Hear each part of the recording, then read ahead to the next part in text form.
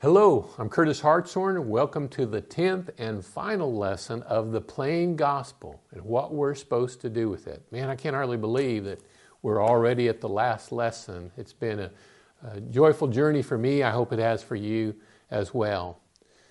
In this class, we're going to be looking at obeying the plain gospel. We're going to be answering the second part of our title, the plain gospel. What do we do with it? What are we supposed to do with it? If you get out your Bible, you can be turning to 1 Corinthians chapter 15. We'll be there in a moment. We're going to answer 3 questions in this class. And if you've been paying attention the first 9 lessons, you already know the answers to these 3 questions because I've answered them somewhat. But we're going to look in detail at, number 1, what is the gospel? Number 2, what do we do with the gospel? And 3, how do we obey the gospel? Again, you probably know the answers to those questions, but we're going to walk through it and kind of culminate, bring everything that we've studied together to the main point. So let's answer that first question. What is the gospel? Well, number 1, the gospel is the good news of salvation for everyone through Christ. 1 Corinthians chapter 15, starting in verse 1, it says, "Now I make known to you, brethren, the gospel, which I preached to you, which also you received, in which also you stand, by which also you are saved, if you hold fast the word which I preached to you, unless you believed in vain. For I delivered to you as of first importance what I also received, that Christ died for our sins according to the Scriptures, that he was buried, that he was raised on the 3rd day according to the Scriptures, and that he appeared to Cephas and then to the 12. So this gospel, what is the gospel? Well, it's one that Paul had already preached to them, number 2. He'd already preached to the Corinthians the gospel. So now he's reminding them, I want to make known to you. That's another way of saying, I want to remind you about this gospel, the one I preached, the one you received, the one on which you stand. So there's no question which gospel he's talking about. There's really only one. It's that gospel I want to remind you about. Point number 3, there is much to the gospel. But what is of first importance, and that's what he says, this is of first importance, verse 3, is that Christ died, he was buried, and he was raised. And so in answer to our question, what is the gospel? The gospel is Jesus died, he was buried, and he was raised. Now in the last class, I made the point that there is more to the death, burial, and the resurrection of Christ when it comes to the gospel. But what we're talking about here is we're talking about teaching an unbeliever, somebody who maybe doesn't even hardly know the Bible. What do they need to know about the gospel? They need to know that the gospel is the death, burial, and the resurrection of Christ. That's the core. We can instruct them on the rest later on. But for all intent and purposes, when we're teaching somebody how to become a Christian, and we show them this passage, what is the gospel? The gospel is the death, burial, and resurrection of Jesus Christ. The second question, B, what do we do with the gospel? I'm going to show you 4 passages that all say basically the same thing, answering the question, what do we do with the gospel? Here's the first one. Number 1, hearing the good news will not result in entering God's rest until we obey it. In other words, until we obey the good news. We're going to look at Hebrews, at a passage we have not been to yet in this study. In Hebrews chapter 4, and the book of Hebrews was written to Hebrews, Jews who were thinking about leaving Christianity and going back to their old Jewish ways. And so it's written to show what the old covenant had, but how the new covenant is superior, that the Old Testament really was just a shadow of the new. And so there's a lot of going back and forth between the Old and the New Testament. We're going to see that in this passage that we're going to look at in Hebrews chapter 4, starting in verse 4. For he said somewhere concerning the 7th day, and God rested on the 7th day from all his works. And again, in this passage, they shall not enter my rest. Therefore, since it remains for some to enter it, and those who formerly had good news preached to them failed to enter because of disobedience. When the Hebrew writer says, it says somewhere, he's probably being facetious. Everybody knows that's Genesis 2 and verse 2, which says God rested on the seventh day from all his work.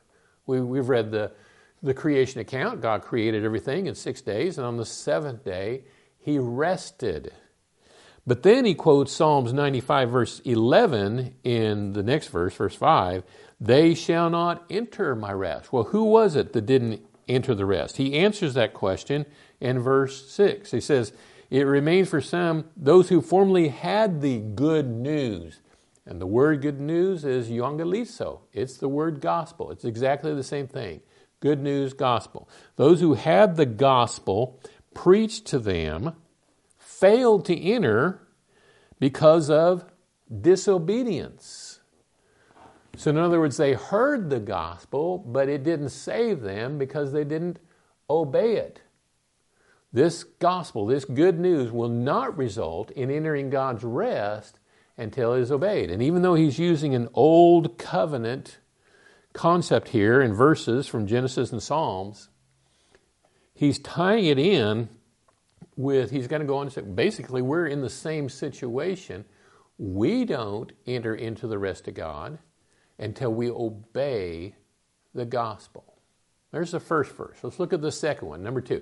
If we truly believe the gospel, we will heed its good news. Now, this is Romans chapter 10, and we have looked at this one before in our Romans lesson. For the Scripture says, whoever believes in him will not be disappointed. For there is no distinction between Jew and Greek. For the same Lord is Lord of all, abounding in riches, for all who call on him. For whoever calls on the name of the Lord will be saved. How then will they call on him whom they have not believed? And how will they believe in him in whom they have not heard? And how will they hear without a preacher? How will they preach unless they are sent? Just as it is written, how beautiful are the feet of those who bring good news of good things. However, they did not all heed the good news. For Isaiah says, Lord, who has believed our report? So faith comes from hearing, and hearing by the word of Christ. Here he's saying that they needed to hear, and they need to have the gospel preached to them, and so God sent preachers, and then he says, but in verse 16, they did not all heed the good news. So they heard the gospel. Again, it's the same word, euangelizo in the Greek. The good news, the gospel. They heard this gospel, but they did not heed the gospel. What is heed? Well, the Greek word is a compound of two words. It's hupakuo, and hupo is the word for under, and akuo is the word to hear. So it means to hear under, or to hear as if a subordinate were hearing. To hear the way a slave would listen to his master. It's listening with the intent of obedience, and by implication, to conform or to go along with, to obey or hearken a command of one who is in authority. And so they didn't heed, in other words, they didn't obey the good news, the gospel. So there's two passages so far that say we need to obey the gospel. Let's look at a third one, number 3. Those who don't obey the gospel will pay the penalty of everlasting destruction. 2 Thessalonians, of course we just looked at this one in the class before, but let's visit it again. Dealing out retribution to those who do not know God and do not obey the gospel of our Lord Jesus. These will pay the penalty of eternal destruction, away from the presence of the Lord and from the glory of his power. God is dealing out retribution. Verse 9 talks about the separation from God, this eternal destruction. a destruction that is eternal, that never ends. That's obviously talking about hell. If I want to escape hell, this everlasting destruction, I need to make sure I obey the gospel, because those who don't know God and those who don't obey God suffer retribution. 3 passages that talk about obeying the gospel. Let's look at a fourth. This one is in 1 Peter chapter 4, verse 17. Point number 4. One must obey the gospel in order to be part of the household, the family of God. Now, this is one we have not looked at yet in our study series, but goes along really well and is another case in point where we are told that we need to obey the gospel. 1 Peter chapter 4, and all we need is verse 17. It says, "For it is time for judgment to begin with the household of God. And if it begins with us first, what will be the outcome for those who do not obey the gospel of God?" So here's another passage that says we need to obey the gospel of God. And we need to do that if we want to be in the household, in the family of God. Some translations say household, some say family. That's what a household is. It's a family. I have an illustration here. I have a bowl, very beautiful bowl. And let's let this represent the household, the family of God. Now this verse says that it's time for judgment to begin with the household of God. Those who are inside here, they are in the family of God. And he says if it begins with us, those in the household of God, what about those who don't obey the gospel? So those who don't obey the gospel are not in the family of God. That's what the Bible says. We may wish they were in the family of God. We may treat them like they're in the family of God, and we really shouldn't do that. But they're not in the family of God until they obey the gospel. As long as they don't obey the gospel, they're not in the family of God. So there's 4 key verses in our New Testament that explain what we do with the gospel. What we do is we obey it. So we've answered what is the gospel. We've answered what do we do with the gospel. Let's talk about the third question. C, how do we obey the gospel? Well, number 1, a person must die to their sins before they can be buried. Romans chapter 6, another passage that we have looked at before, but let's visit it again. Romans chapter 6. Where in context, Paul is talking to the Romans, both Jews and Gentiles in the same church, and he's explaining to them in chapter 5 that if they have transgressed many times, there is much grace to cover them. Of course, the Jew is legalistic, and he would say, well, Paul, should we sin more so we get more grace? And even before they ask that question, he goes there in chapter 6, verse 1, it says, "What shall we say then? Are we to continue in sin so the grace may increase? May it never be. How shall we who died to sin still live in it? Or do you not know that all of us who have been baptized into Christ Jesus have been baptized into his death? Therefore, we have been buried with him through baptism into death, so that as Christ was raised from the dead through the glory of the Father, so we too might walk in newness of life." How do we obey the gospel? Well, the first thing that we do is we die. We die to sin. That's what he says in verse 2.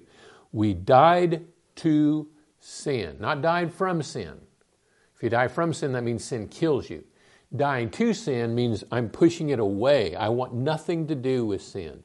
It does not mean becoming perfect. It means to be of a mindset that I am repenting of my sin. That's another word we learn from Acts chapter 2, verse 38. To repent means to turn away from. I'm repenting. I'm putting my sin away. And we need to do that before we get buried. I'm going to show you that burial is baptism. Before we baptize somebody, make sure they die to their sin. A person needs to die to their sin first and then get buried in baptism. Very important that they do that. Sometimes we baptize somebody and say, oh, I know they got a bunch of sins, but they'll take care of that later. That's really not the biblical pattern.